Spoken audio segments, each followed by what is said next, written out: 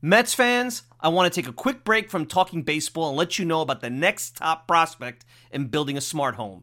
Eufy Video Smart Lock E330 is that big-time new star prospect. The Eufy Video Smart Lock E330 is a smart lock, a 2K resolution camera, and a doorbell. It's 3 devices in one, triple the security. You know triples are rare in baseball, but not with Eufy. You can have everything in one device rather than install many pieces on your front door. It's not just for security, but also for convenience. Just the other night, I had tons of packages in the rain. Rather than fumble for my keys, I easily entered my home. This is big since I have 4 dogs who are impatiently waiting for me at the door. No more concerns about losing keys, and you could assign passwords to your family members. Worried about when your loved ones are getting home? Eufy allows you to see them coming back home via the integrated camera. Hey Mets fans, this is a home run. I had a competitive product before Eufy, and it's the difference between a one-dimensional hitter and a 5-tool player. Eufy is that 5-tool superstar. Go to eufy.com, that's EUFY.com to learn more. Already sold? Go to Amazon and get your Eufy Video Smart Lock E330 today. Want to go to the store? Best Buy will have it starting around May 20th.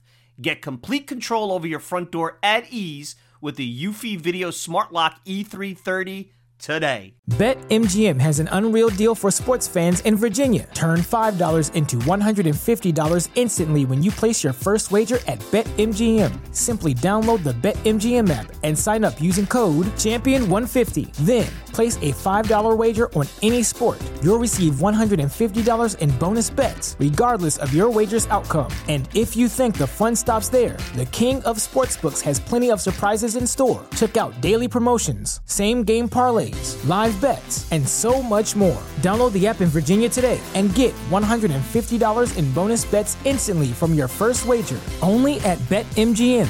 BetMGM and GameSense remind you to play responsibly. See BetMGM.com for terms. 21 plus only. Virginia only. New customer offer. Subject to eligibility requirements. Rewards are non-withdrawable bonus bets that expire in 7 days. Please gamble responsibly. Gambling problem? Call 1-800-GAMBLER. Promotional offer not available in Washington, D.C.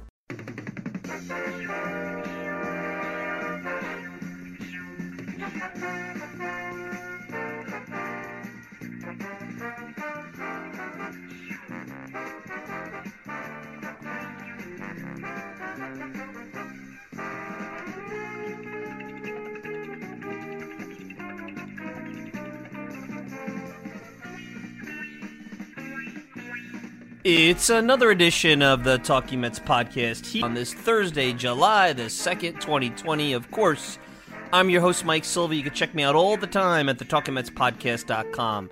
Send me a tweet at Mike Silva Media, and you can get the show on Apple Podcasts, Spotify, pretty much whatever podcasting service you desire. If you want to interact with me personally, Mike Silva at talkingmetspodcast.com. Mike Silva at TalkingMetsPodcast.com. No G. TalkingMetsPodcast.com. Welcome in, everybody. Happy early 4th of July. Coming to you just a little bit before the weekend, as it's a holiday weekend. And baseball is back. At least spring training 2.0 is back. First time that I feel we can actually talk about the 2020 season and some baseball. And joining us to kick off the occasion, a guest that I was planning on having right before Season 1.0 was going to start. Tim Healy of Newsday, Mets beat reporter for Newsday, and he'll join us in just a little bit, and we'll get a feel. You know, does he feel different about this Mets team? What does he think about this Mets team in the context of the 60-game sprint and with the new roster construction with the DH, and obviously the big news that happened from a roster standpoint during the pandemic and the shutdown? Noah Syndergaard undergoing Tommy John surgery. So that's something that we haven't really talked a lot about, and that's a big blow to the Mets. So he'll join us in just a little bit, and he'll kick off Spring Training 2.0, which commenced yesterday, July 1st, and we're about a little over 3 weeks to this weekend. We'll see the start of the 2020 baseball season, and let's see what happens here and whether this actually gets off the ground. I know that there's been some players that have already opted out. We'll see if there's more. And we'll get to all that fun stuff. So let me kick off before I get to Tim real quick, my thoughts on the team. And I've said this to you a couple of weeks ago when I was on another podcast that as we were talking about the Mets, I felt rusty. And all that prep, or as we went through the offseason and as we built up all the momentum towards opening day, because we've been talking about labor and about baseball, the new world and pandemic and rules and doing a lot of look backs, we're not really talking a lot about the 2020 Mets. The game was shut down. It wasn't like an off season where you could still talk about the team. It was basically frozen. So as I was preparing for Tim Healy and this segment, I thought, okay, what do I feel? How can I succinctly put together my feelings about the team going into this second spring training? And it's hard because you're looking at a completely different season. All the benchmarks, all the things we look for, the marathon type things, as you say, let's see how this develops. And here's a key point in the season, and figure out who you are. Find your identity through the first 50 to 80 games. It's okay. Just don't make things get too crazy in one way. And the Mets actually did make things get too crazy in a bad way, falling to over 10 games below 500 last year. And it was pretty remarkable that they were able to get into the race and nearly make the playoffs. So all that's out the window. You've got this 60 games in 66 days. Who the heck knows who's going to have to be quarantined for 2 weeks? That's why you have this huge taxi squad that'll be working out over in Brooklyn at MCU Park. Guys like Melky Cabrera is on that squad, and Gordon Beckham, and I think you're going to have some other veterans who are going to be looking for jobs, signing minor league deals. That's almost the minor league season. Now that the minor league season is canceled, all bets are off. The Mets are going to bring in a lot of these veterans. They're going to have trouble finding jobs. We're having trouble finding jobs. We're in camps like Jared Hughes, who actually got a major league deal. Jared Hughes was in camp with the Astros, and now they're coming back to try to make this ball club. So it's a weird situation. A complete train going at 100 miles an hour, stopping now to a complete halt, and now trying to pick up that momentum and going forward. As far as the Mets, and it's good to be actually talking baseball now. And I know that there's a lot of you in the audience that didn't like when I wasn't talking baseball. We'll get to that later. But I don't have, even with the Syndergaard injury, I do not believe the Mets are a team that cannot make the postseason, cannot win the division. I think they're right up there with the Phillies, certainly with the Phillies, with the Braves. The Nationals are the champions, but they've taken some hits with Rendon and what have you. Let's see how, repeating is always hard. This makes it even more hard where there's that extended layover. So, that's a really tough division, the NL East. We know that. We know that there's going to be a dogfight between those four teams. The Marlins are, at least on paper, because they brought in some major league players who are not, a double-A or triple-A team disguised as a major league team like last year. And you're playing the American League East, so that plays into it. So it's not going to be easy. And as far as we know, it's not going to be an expanded playoffs. There's so much still up in the air about that. You hear that might change. But what do I feel about this Mets team? So when you went into season 1.0, you had a rotation, even without Zach Wheeler, that you had four starters that could get you, let's say 3.5, because I always count Matz as a half, because you could always swing from being a number 5 to being a number 3 to sometimes being higher than that in small stretches. You had 3.5 pitchers that could get you into the 7th inning on a fairly consistent basis. And then you would mess around with the Porcello in the 5th spot, and Porcello, as a veteran in the 5th spot, is a pretty good 5th starter. So it mitigated a lot of the pain of losing a Zach Wheeler. Not going to get into that. I know that that's going to come into my next comment as you go forward. You have an offense, and you still have an offense, and I actually think it's an offense with the DH that's even more dangerous, that was top 10 in all of baseball in the second half last year, in runs created, in win shares, in actual physical runs scored, if you want to just go by an old stat. That's in all of baseball. That's competing with, they're an offense that had a pitcher's spot that is as good, if not better, than many American League teams, including a team in the National League that plays out in Colorado. So that hasn't changed, and with the DH and the ability to move guys, keep them fresh, keep them rested, putting a guy like Cespedes in the lineup now every day, if his body could withstand actually getting up to the plate and running the bases every day, to me is huge. And it's only going to make them better. In the National League, if you just do a Fangraphs comparison of just the National League, they're third in the National League in the second half. Dodgers, Nationals ahead of them. Nationals number 1, Dodgers number 2. And I know that's not the full season, but the Mets, I think, came together, and a lot of what you saw they could be came together in the second half, and I don't see why that sample size can't be brought over into 2020. We all know what the Achilles heel was in 2019. It was the bullpen, and they upgraded that. They brought in Dylan Betances. You hope that Diaz can be better. Justin Wilson stays healthy for a year. You have Seth Lugo, who can be kind of this 2 to 3 innings swing guy maybe every other day. Maybe you need him now more because you're dealing with a rotation, and that's where the big difference comes. I'll get to that. That does not have Noah Syndergaard.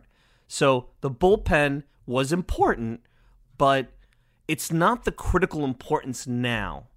It was always important, but I think it is amplified now because in Mets 2020 2.0, you don't have confidence that out of, let's say, 2.5 times through the rotation, that they could get to the 7th inning and hand over a clean bullpen to 6 outs. That if you want to avoid a slumping Familia, or you can't use Lugo because of restrictions with his utilization, you might not have that opportunity through the rotation. You might have nights where you need to get 9 to 11, maybe 12 outs out of your bullpen. And that's a big difference. And you're going to say, well, Syndergaard makes that much of a difference? Well, it's Syndergaard for sure, who didn't always give you the 7 innings, especially in the first half. But you still had confidence that not only could he give you 7 innings, he could be your 1A or as good as DeGrom. I'm not sure I could say that about Stroman. I certainly can't say that about Matz. And Wacha and Porcello are guys that certainly could give you top-of-the-rotation performances, but I'm not counting on it. See, with Syndergaard, you expected it. And Wheeler was starting to give it to you consistently, even though he was prone to be, especially on the road and especially against good offensive teams, as much a number 5 as a Porcello or a Wacha. Look at the numbers. We've talked about this. If you've been listening to the show for a while, we've talked about all this. So Mets 2.0 can still achieve, and the outcome can still be, in my opinion, the same. It's just going to look different. It's going to be more bats and more bullpen.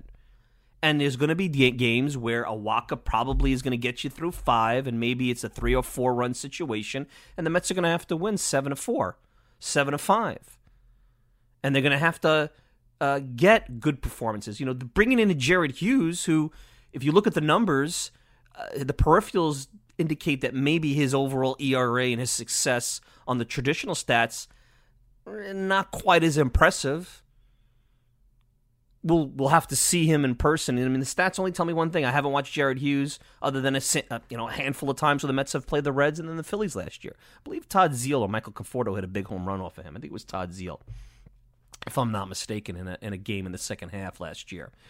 So that's where this all comes into play. Puts more of an onus on Luis Rojas and the coaching staff, Jeremy Hefner, managing this bullpen.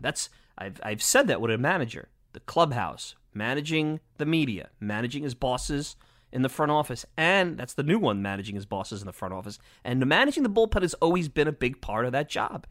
And now it's even more critical, because if you blow in a 3-game set, or if they're going to do 4-game sets, 1 or 2 games because of really bizarre, inadequate bullpen management, i.e. Terry Collins level bullpen management, you're in a lot of trouble. You're in a lot of trouble. The way I see it, if you're going to be anywhere near a possibility of a division contender, a division title in this sprint, you got to win about 35 games. You win 40 games, you're going to make the playoffs. I find it hard to believe a lot of teams are going to go 40-20.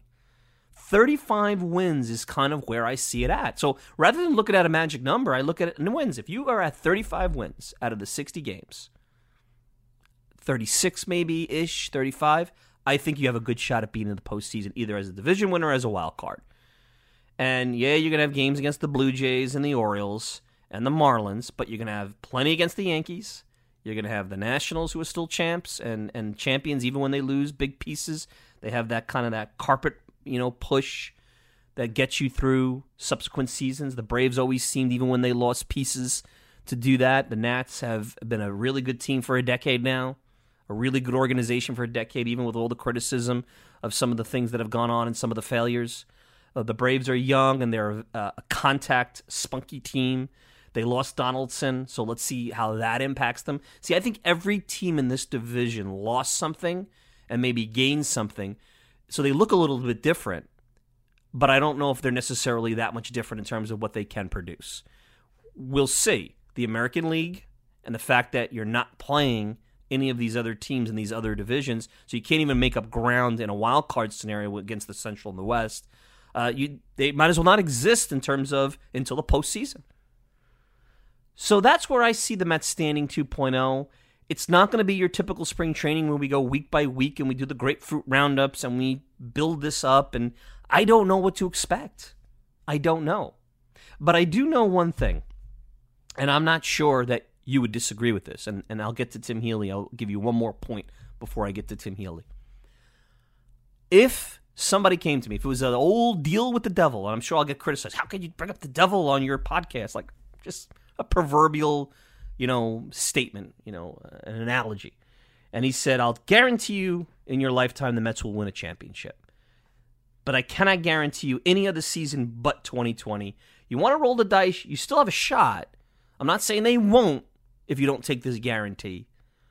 But the only guarantee that I could give you is 2020 in this pandemic season. I don't know if I take it. I don't know if it's going to feel the same. I do know that the media will validate the Yankees and the Dodgers. Certainly the Yankees. Oh, well, the Yankees saved the world here that is going through this horrible tragedy. Look, they brought so many smiles to the faces of people. They'll, be allowed to throw up a pennant and celebrate a championship. Everybody else will be told, especially the Mets, well, it's like the old, when I played in Sandlot Ball, we used to have the playoff teams and then you used to have the tournament. The tournament teams were the teams that did not make the playoffs. So if you won the tournament, usually the team that won the tournament in the league that I played in Bensonhurst, the following season usually was pretty good because there was usually a team that they were a little younger, maybe they were trying to grow together, a little myriad of reasons. So this is almost going to be looked at like the NIT, right? Is that the right way to put it? The NIT champion in college basketball never gets looked at like the NCAA champion, nor should they. But schools put up NIT championships, and there are some really cool NIT championship teams, and those teams usually make the tournament the next year. And sometimes if they stayed together in the old college basketball, they would, when they stayed 4 years, that would be the beginning of maybe a 2-3 year run where that was a national championship contender. Is 2020 going to be the NIT? Is it going to be old Mike Silva tournament back during his Sandlot days in Brooklyn back in the 80s and early 90s? I don't know. I mean, to me, I'm not sure I'm ready to embrace this as more than a distraction and a cool thing to follow. And I love the sport, and I love doing this podcast, and I'll give everything I can give. But I'm still not sure how I feel about this 60-game season, and a season that's still going to be overshadowed by health and safety, by politics, as much as you guys don't like it. Sports now is in the crosshairs of politics, especially in an election year. You can't escape it. It's not going to be an escape because everywhere you turn, people are bringing it up. Nobody really right now wants to be distracted away from the virus, at least in the media. So now this distraction of 3 hours is no longer a distraction. It's right there in your face. If you watch an NBA game, if the NBA gets off, the courts are going to be blaring in your face about what's going on in the world. Good, bad, or indifferent. I'm not making a statement about it, good, bad, or indifferent. It's fact. And that's not what sports is about. And that's where I'm hoping that as the games start and it looks normal outside of the fact that the fans aren't there, and I think it will start to look normal as the fans aren't there, that we'll be able to get back into it. And maybe that signature and that championship that you get, maybe that will mean a little bit more. For those that you have offices or rooms that you want to put pennants up, you'll still want to put that pennant. Can't get it from Odell's. They're bankrupt. Who knows who's going to do those now? But be that as it may. All right, let's take a quick break. When I return, Tim Healy of Newsday, Mets beat reporter for Newsday, great pieces up about Brodie Van Wagenen, looking at the Mets. Newsday's a fine paper, and I'm biased because I'm out here on Long Island. So you're listening to the Talking Mets podcast. We'll be back with more right after this. Did you know you could go back and download old editions of the Talking Mets podcast? On a recent edition, Dan Hayes, Minnesota Twins beat reporter for The Athletic, told us how Jeremy Hefner helped the Twins bullpen last season and what he could bring as the new Mets pitching coach. You look at that group and they learned a lot from him. And there was a constant work with Trevor May over the course of the year to eliminate pitches and just simplify things. And I think that really helped him. You look at him and Tyler Duffy, and Tyler Duffy changed things around last year. Tyler Duffy was a two-seam fastball guy his entire career. Throw down the zone.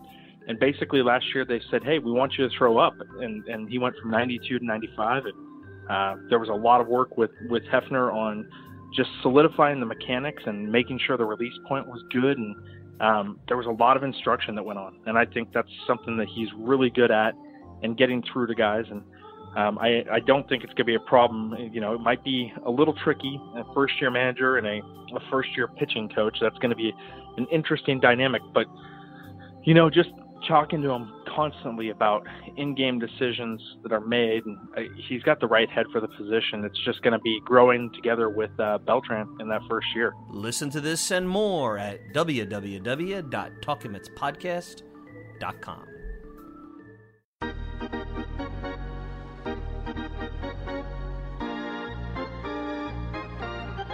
I'm joined by Mets beat reporter for Newsday, Tim Healy. You guys can check him out on Twitter at Tim B. Healy. Also has a book out from a few years ago, pretty appropriate with the minor league season being canceled, Hometown Hardball, a minor league baseball road trip, and maybe we'll get to that. But Tim, welcome back. Mets Baseball 2.0. I know you and I exchanged a conversation just around when things were getting shut down. Seems like a lifetime ago, so welcome back. And 2020 seems about 10 years worth of news and sports information, and none of it's on the field. Right, yeah, a lot has changed, and none of it really pertains to on-field stuff, or until recently, none of it did. I remember when we talked in March, and you asked me to come on, and I said, you know what, let's give it about a week, see how things sort out, see what this really looks like. And here we are, 3.5 months later, finally knowing what it looks like, and I'm finally coming on the podcast. Thank you very much for having me. I look at the Mets team. I don't think I've changed my opinion. I think they're a very good team. I think they certainly are up there with a lot of the other teams in the East. You maybe can make the argument that obviously the Nationals are champions and the Braves, a lot of people like them and could pick them, but the Mets are right in there. The difference for me is this. I looked at it as a team built on starting pitching and a very, I think, underrated offense. I think the offense, I don't think people realize how good the offense was in the second half.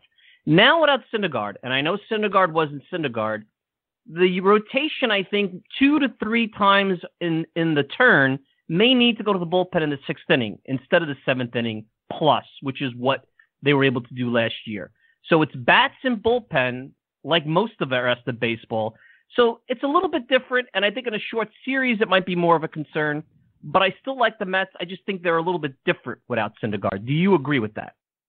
Yeah, I agree with most of that. The Mets should be right in the thick of things in the division.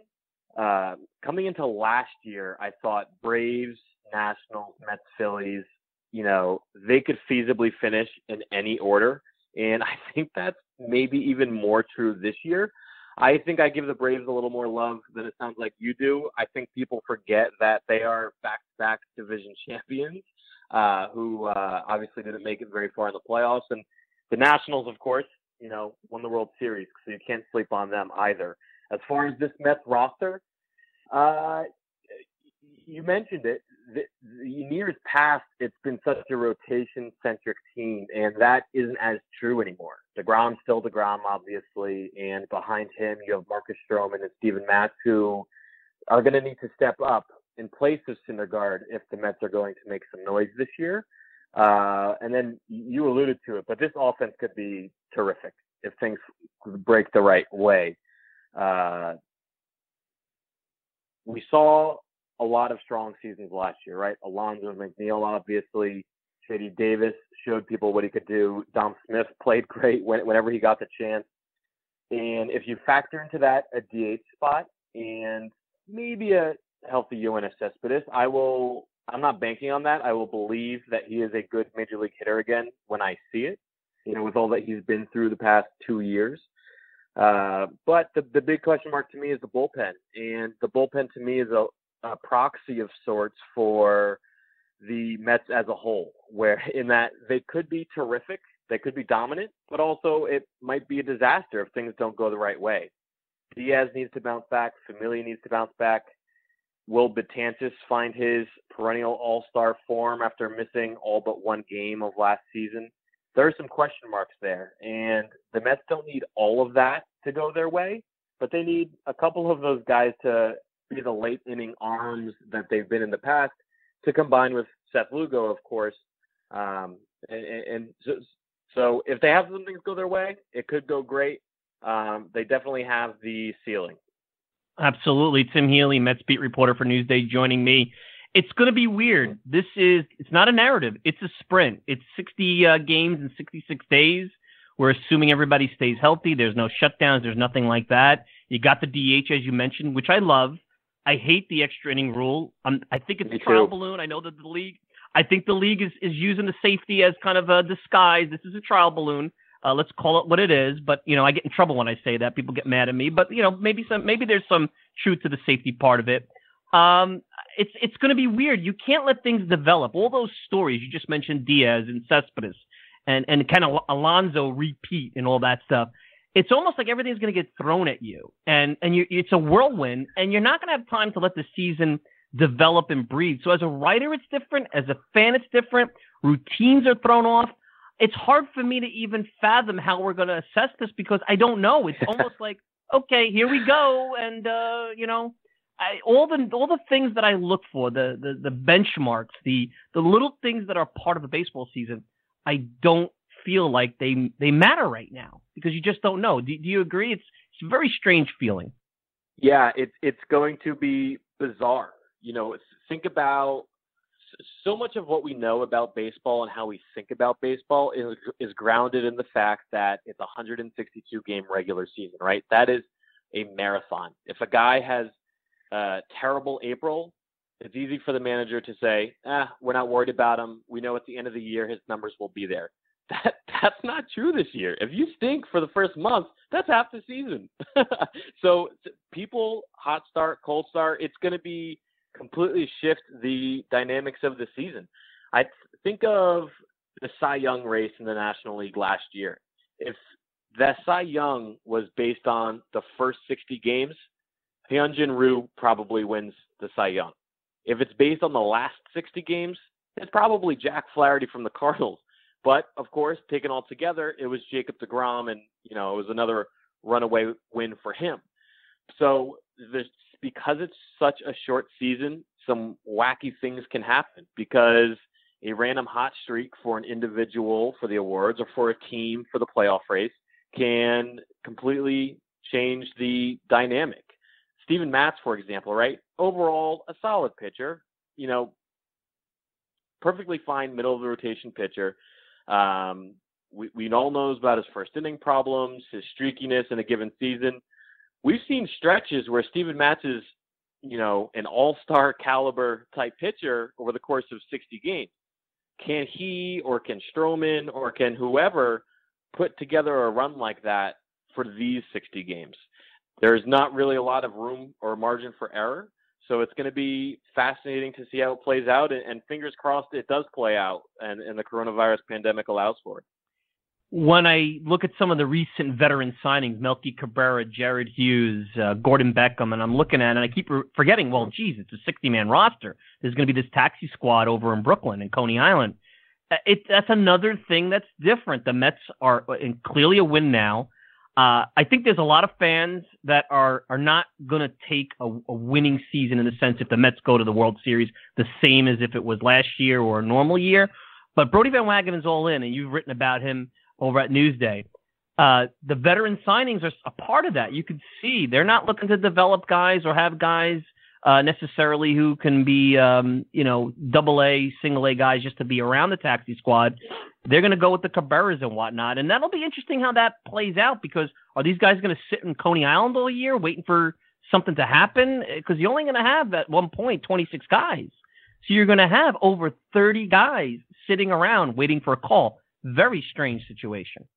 That's pretty much right. It's another bizarre variable of this bizarre season. As you mentioned, Brodie Van Wagenen is all about winning right now. And coming into 2020, it was an important year for the Mets, right? They've been in that win now mode for a few years. Last year was progress, but not progress enough. They fell short of the playoffs. This year, they felt really good about themselves. They had the rotation. Cespedes was coming back. They had all those good young hitters who turned into a good core from last year. And then all of a sudden, there's a global pandemic and delayed plans, right? Those veteran additions are basically the break glass in case of emergency sort of deals, right? Best case scenario, Melky Cabrera never plays for the Mets this year. But the reality is that there's an infectious disease going around, and no team knows how that will affect them personnel-wise. Maybe Team X gets away with just a couple of guys sidelined. Maybe another team loses a dozen guys. We just don't know how it's going to go. And the Melky Cabrera, Hunter Strickland, those types of signings, Gordon Beckham is another one that stuck out to me the other day. Those types of signings are insurance, essentially. You mentioned Jared Hughes, too. He is the only one of the bunch of guys to sign this week who got a major league deal. And, just in looking at his numbers a little more closely the past 24 hours or so, that's a good addition. He signed a pretty inexpensive deal.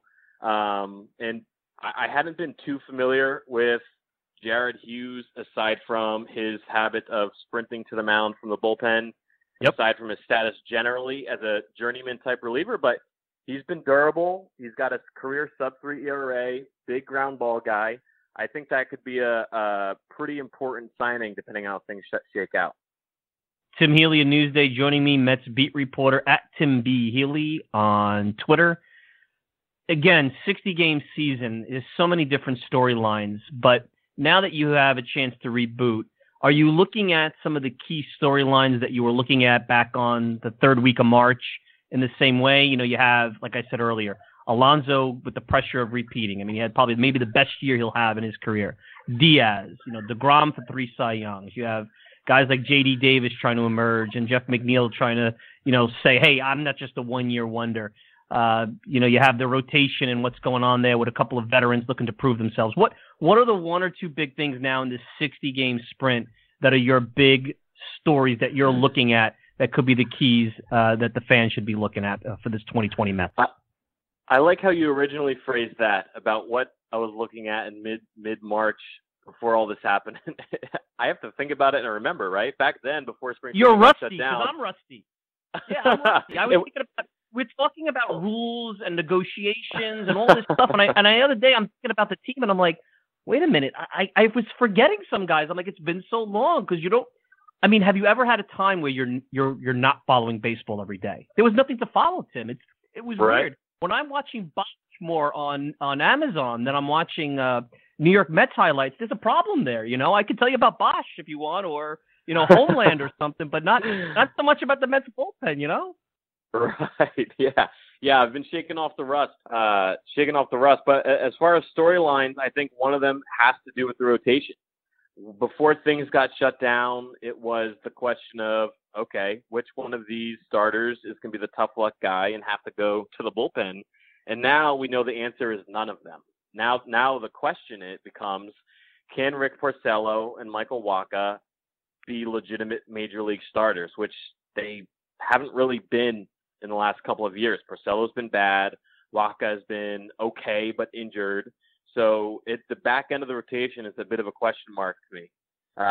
But then the other, as far as storylines go, the bullpen is what it is, right? Diaz has to be the the X factor, so to speak, there? Is he going to be 2018 Mariners Edwin Diaz or 2019 Mets Edwin Diaz? And relievers are just so fickle in their performance year to year or even month to month. It's. I know the Mets are optimistic. They say they're optimistic, but he's going to have to prove it. So it's, to me, two main storylines are the back of the rotation and the back end, so to the late innings of the bullpen. And then, of course, obviously you have the obvious of, can DeGrom win a third straight Cy Young in this weird season? And then, what can the question to me of what can Alonso do for an encore is a little watered down, because he's just not going to have that much of a chance to do an encore. So maybe he avoids the sophomore slump that way, or maybe he goes off for 30 home runs in 60 games. Who knows? Here's, I'll throw you, this is probably more of a fan-centric question, but I'll throw this to you because it is something to think about.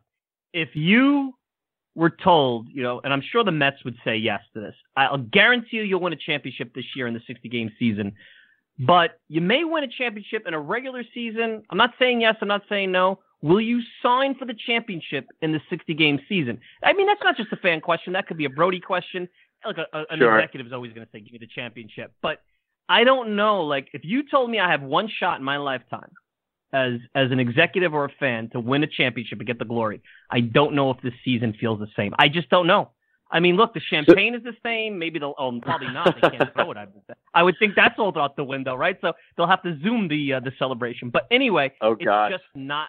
It's not the same. It's, I know they want to play, and I think it's good for the country, and I think that the players obviously need to earn a living.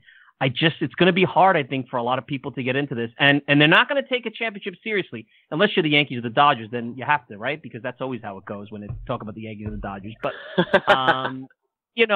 seriously, it's an odd question. I'm not sure how I feel. I don't know if I would sign up if someone said, you make a deal with the Devils, sign up for the championship. This is not the season. I think I'd sign that deal. I'd say, you know what, I'll take my chances in another year. So the question is, would you take a guaranteed championship this year if it's the only championship of your lifetime, or if it has no bearing on the coming years? No, like you say, I'll guarantee you. I can't promise you'll get a championship in your lifetime, but I'll guarantee you this year. You may after this, but I could guarantee you this year. Would you sign up for that just to experience it? I don't think I'd say yes. I think I'd take my chances after this. I think a chance in a regular season. I'd probably do both. I'd say, sure, give me the championship, but I'm still going to take my chances in the coming years. I think it won't be normal because nothing about this is normal, but a championship to me is a championship, and people or fans who pay enough of attention, and in this case a minimal amount of attention, fans will remember the circumstances in which that championship was won, right? The Astros, for example, a couple years ago when they won, there's no formal asterisk on that season or championship, but every baseball fan knows, okay, yeah, that was the year they were cheating. They won, but we're going to view that a little differently. 1981, everybody, nobody remembers really that season was shortened, and that isn't viewed as a lesser World Series championship. This year is a more extreme case since it's only 60 games, since there's so much else going on in the world. But I think, to me, a championship is a championship, and you can never turn that down.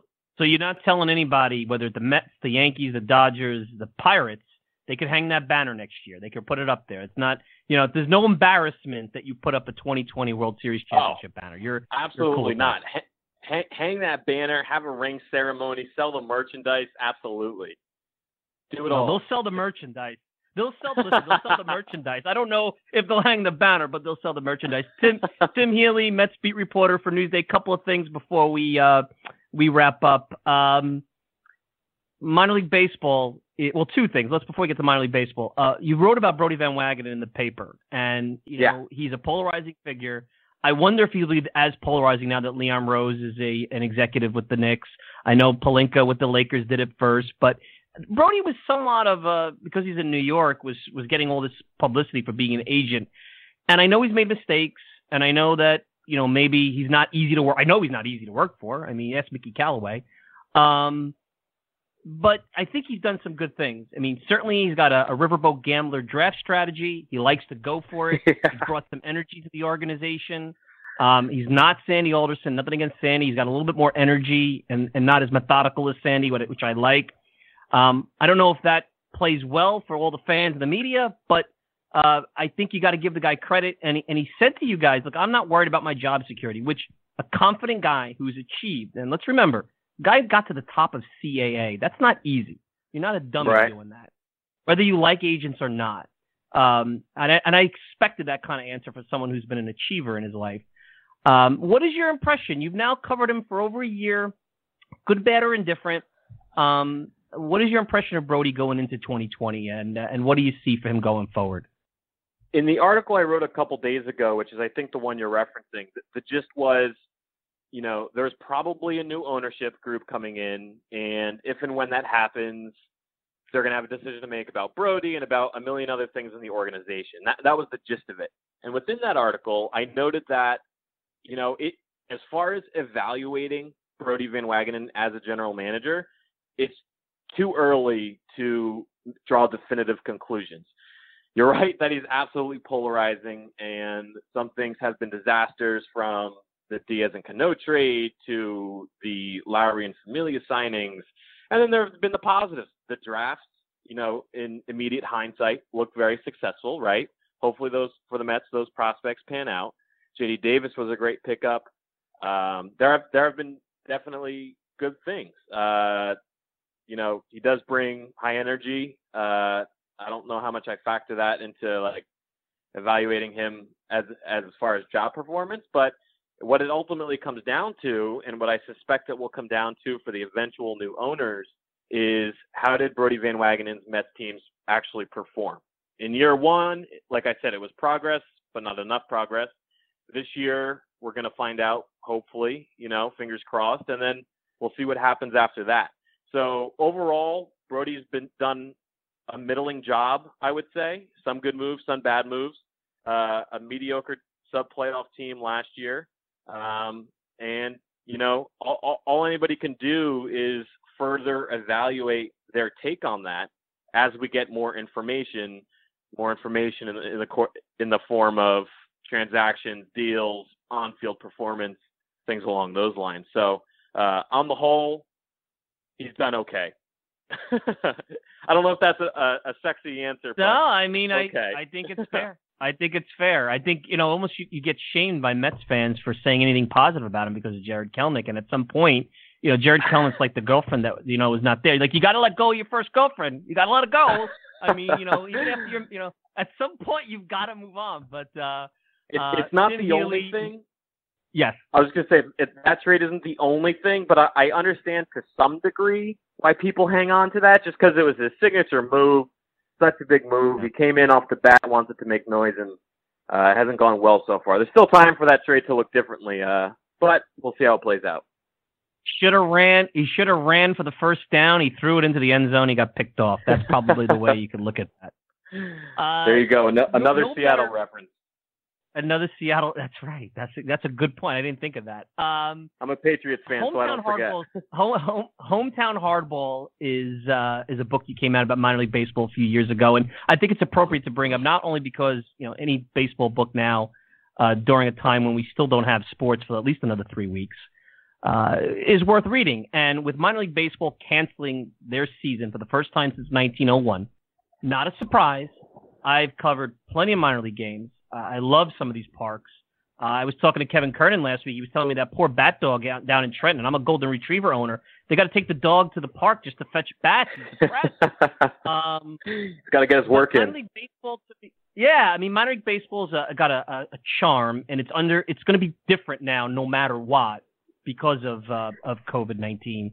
Talk a little bit about your thoughts on the season being canceled and the future of minor league baseball, and obviously give a plug to your book, Hometown Hardball, a minor league baseball road trip from the rocky shores of Maine to the bright lights of New York City. So you can check that out over on Amazon. There's your plug. So let us know a little bit about your thoughts, because minor league baseball is going to be different next year, regardless of what our world looks like.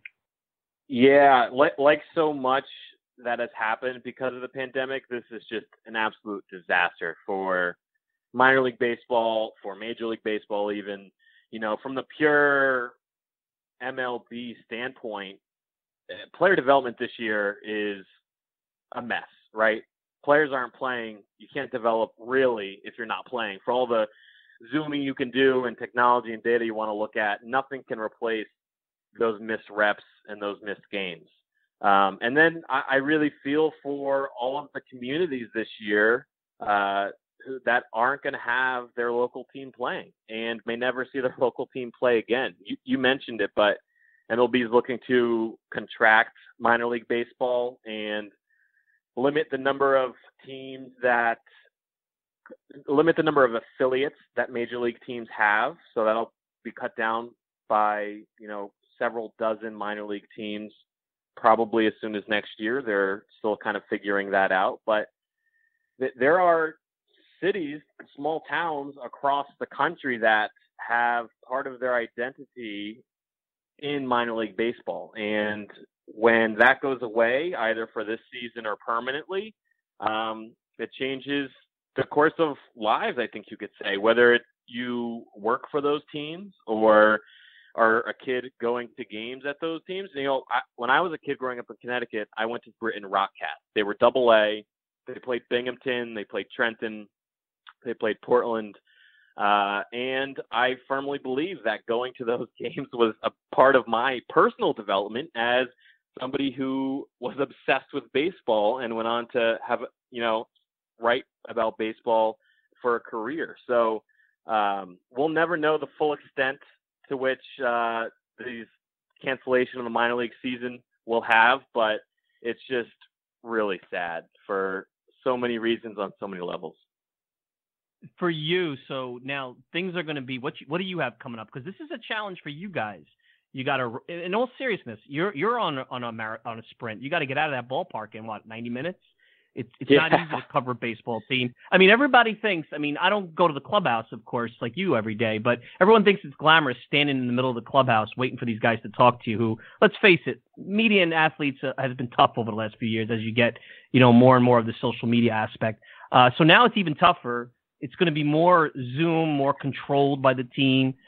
Are you ready for this? I mean, you have to be, but how is this going to impact what you are looking to do over the next couple of weeks, and those who want to follow you on Twitter at Tim B. Healy, and also obviously at Newsday, the paper, and Newsday.com. It changes my job. It changes any beat writer's job a lot.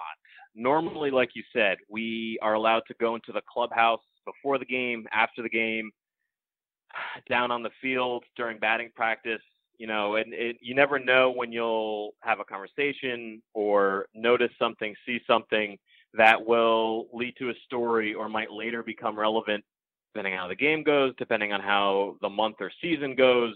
There's a lot you take in that might be that you file away and think, okay, that's interesting. I'll have to come back to that.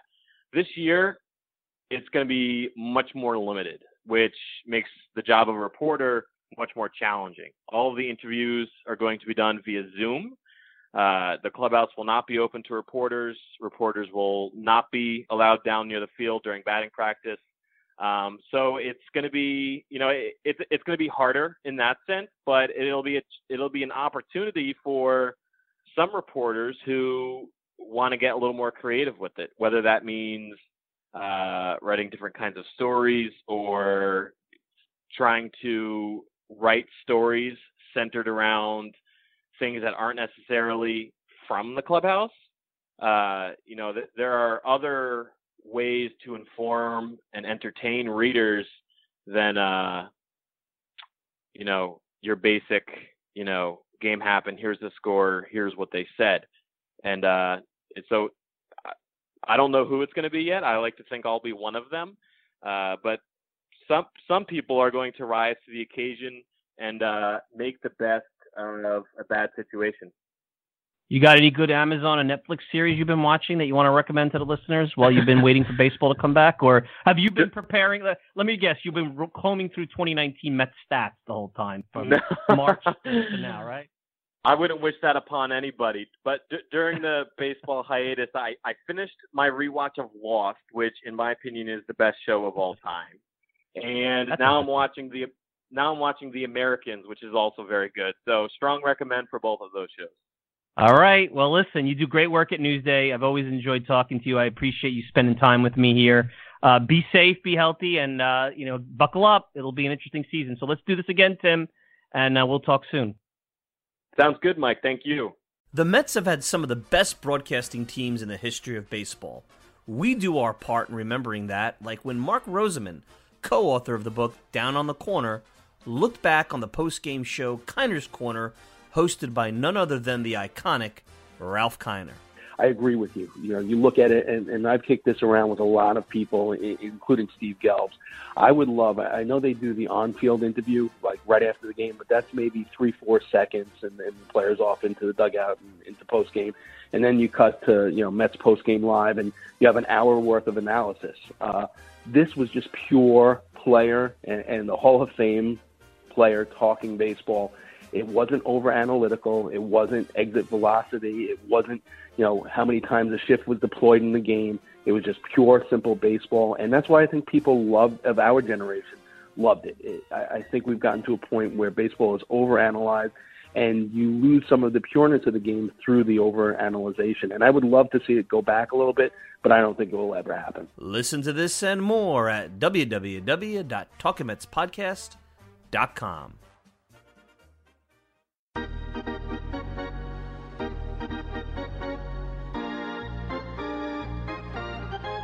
All right, we're back. Yes, if you, on another note, I know maybe you've probably say, Mike, how can you not have watched some of these shows before the pandemic?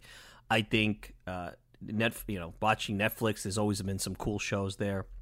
Homeland for me was something I never watched, and I thoroughly enjoyed it. And I've been watching Bosch recently, and I watched Jack Ryan for the first time actually about a month ago. That was only 2 seasons, and it's amazing because when you get caught up in the baseball season, when you get caught up in certain things, you kind of forget about other things. I mean, the baseball game is 3 hours plus all the dialogue and all the stuff that goes on around it. It takes up your day, and it's every day for 6 months. So it's a chance to get to watch and do some of the things that you normally wouldn't do. But on the note with Tim Healy, a couple of quick things.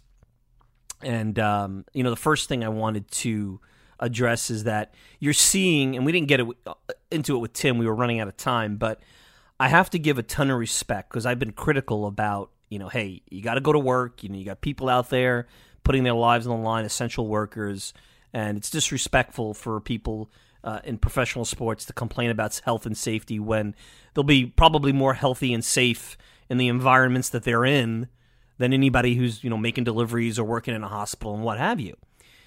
But with that as it may, I have to give a ton of respect to guys like Ian Desmond and Mike Leake and Ryan Zimmerman and Joe Ross. Those are the guys that so far as of this broadcast have opted out because they're not going to get paid. They're going to obviously get the, what they got back in March, the fronted money, which is, I think it's about $300,000 if you're a veteran like a Zimmerman, if I'm not mistaken.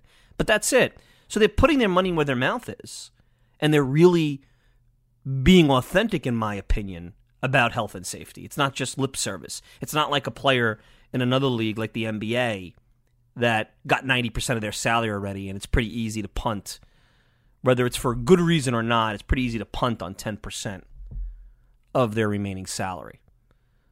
Much different situation because this would be no different than a lockout if it's actually Major League Baseball players would get at least something if it was a situation where like you were going to lose because of a strike, you were going to lose all your salary because the sport didn't come back. So I got to give a ton of respect to them, and I want to put that out there. I also know that people took umbrage with the fact that I made comments about my thoughts on health and safety and the rules the last podcast regarding professional baseball. And I'm not going to roll back any of that stuff. Those are my opinions.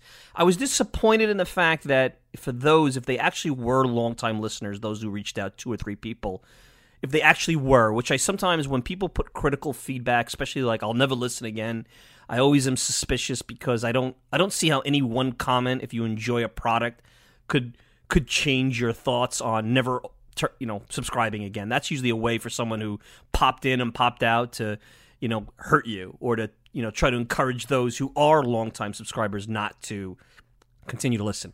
Look, you listen, you don't. I appreciate the fact, and I always tell when someone reaches out and emails me, I always tell them, I appreciate everything that you dedicate in terms of time for a week. If it's an hour, that's a big commitment. And if you enjoy it and you do it, whether you agree or disagree with me, I appreciate that 1,000%, and I am humbled by it. And that's not me just giving you lip service.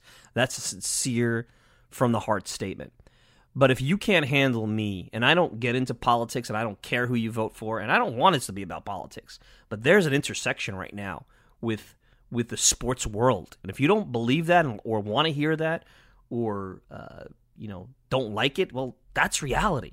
And I'm hoping when the games start, and if we can have an NBA season and a baseball season, and then football comes back in the fall, hopefully, and the college football comes back. Forget about fans and all the rules or the way the things look.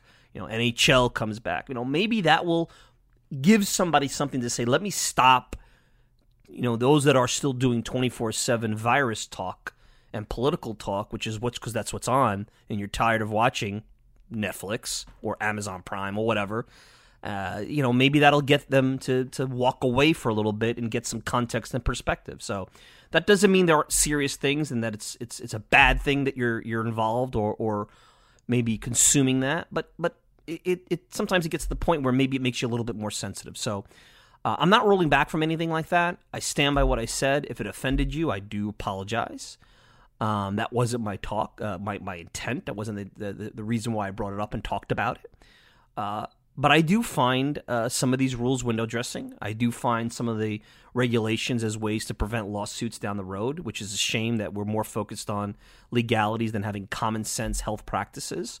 I do think politics is intertwining with sports, and it scares the hell out of me because sports has always been where you can get away from that and distract yourself. And if we start to put that in the same vein as what Hollywood does to us now with their statements and whatnot, during their movies and shows and award shows, it just becomes this sanitized, nauseating, PC, fake outrage, fake sanctimony part of society that I just don't like. And I always felt that the sports world was immune to it. And I'm learning that might not be the case going forward, and it bothers me. Will I live with it and survive? Sure. Do I like the fact that political statements are being put on an NBA basketball court? No, I don't think so. Because if it was another time in our country, that would, almost be equal time, right? I mean, that would be someone demanding equal time in some ways. Without getting too deep into this, because I know that people could debate that statement. I'm not getting into it deep because it's not going to go anywhere near positive the way I want it to come across. But that was my intent. I think it would be insincere if I didn't bring it up and I didn't talk about it and acted like it didn't exist, because this is about real-world, nonfiction things. The good news is, after this podcast, after everything that we've talked about, we can talk about baseball, at least today, at least as we go into the 4th of July weekend. And we'll see what Spring 2.0 brings. We'll see how this Mets roster develops. Be very interesting to see the new rules, the DH. I hate the extra inning rule, but it adds a little bit of some nuance and strategy to the situation and maybe some drama as you get deeper into the season and you have to win a game and it's extra innings. And now every inning you start with a runner on second base, so you're pitching out of a jam every inning.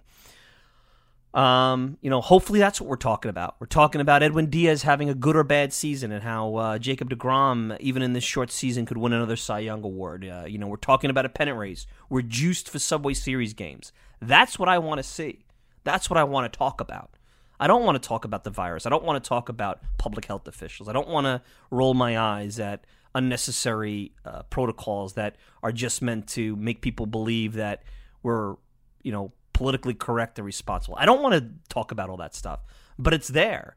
And mark my words, Mark my words that, there's going to be a controversy over this because somebody's going to violate something in a post-game celebration. And that'll dominate our talk for a week. It'll probably be on this podcast. And what am I going to do? Not talk about it and not offend somebody who believes in it? And if you believe in it, there's nothing wrong with that. Still listen. I respect the hell out of you. And I hope that you're safe and I hope that you're healthy. And I have no problem with you. I don't believe in all of it. That doesn't mean I'm going out there and judging you, and I hope that you don't judge me. So that was kind of my 2 cents on that. And again, they're not listening. The people that were that outraged, well, doesn't matter. But for those that are, I want you to know I don't. None of this. This is all talk. This is all meant to get you thinking. Whether you'd agree or disagree, that's fine. That's the purpose of this show. And I'm not going to change. And I'm not going to, sacrifice who I am, which has always been unfiltered, professional opinion that I just want you to listen to and hopefully enjoy and consume and get you thinking. And if you think I'm a dope, that's fine. That's the part of it. There's plenty of things you're not going to agree with on this, baseball or otherwise. I'm going to say something. But does that mean that you should click it off and go away forever? Well, that would disappoint me. It does tell me a lot about you. And, maybe they weren't as loyal of a listener as I thought. But anyway, I'm glad that we're back. I'm hoping to get, a lot of people were telling me that they couldn't get into baseball during this time. That's completely understandable. Hopefully they start to make their way back. We start to go back to being the community that we were pre-pandemic, and we continue to move forward. I believe, and I continue to believe, there'll be better days ahead. I continue to believe that as we get closer to 2021, our sports will start to look a little bit more normal. Nothing based on fact other than I have faith and hope that, we will continue to adapt and evolve. And ultimately, historically anyway, sports in this country has always found a way to continue to go back to being what it was, even in the most difficult times, whatever that, period of history has been. So anyway, we're out of time. I want to thank Tim Healy of Newsday. You can check him out on Twitter at Tim B. Healy. Newsday's a great paper. Again, I'm biased from Long Island, but check out, he's got some really great content over there. You can check me out all the time at the TalkingMetsPodcast.com. Send me a tweet at Mike Silva Media, and you can get the show on Apple Podcasts, Spotify, even on iHeartRadio, pretty much whatever podcasting service you desire. If you want to send me a personal note, Mike Silva at TalkingMetsPodcast.com. No G, Mike Silva at TalkingMetsPodcast.com. I'm your host, Mike Silva. Enjoy the rest of your holiday weekend. Enjoy the barbecues, enjoy the fireworks, do it safely, do it healthy. And we'll be back with another Talking Mets podcast pretty soon. Till then, be well, everybody.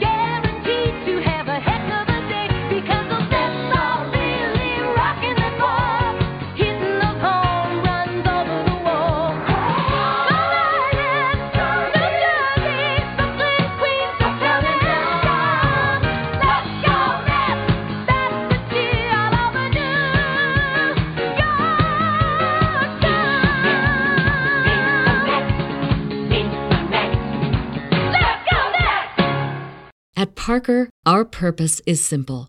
We want to make the world a better place by working more efficiently, by using more sustainable practices, by developing better technologies. We keep moving forward. With each new idea, innovation, and partnership, we're one step closer to fulfilling our purpose every single day. To find out more, visit parker.com/purpose. Parker, engineering your success. Everybody in your crew identifies as either Big Mac Burger, McNuggets, or McCrispy Sandwich. But you're the Filet-O-Fish Sandwich all day. That crispy fish, that savory tartar sauce, that melty cheese, that pillowy bun. Yeah, you get it. Every time. And if you love the Filet-O-Fish, right now you can catch 2 of the classics you love for just $6. Limited time only. Price and participation may vary. Cannot be combined with any other offer. Single item at regular price. Ba-da-ba-ba-ba.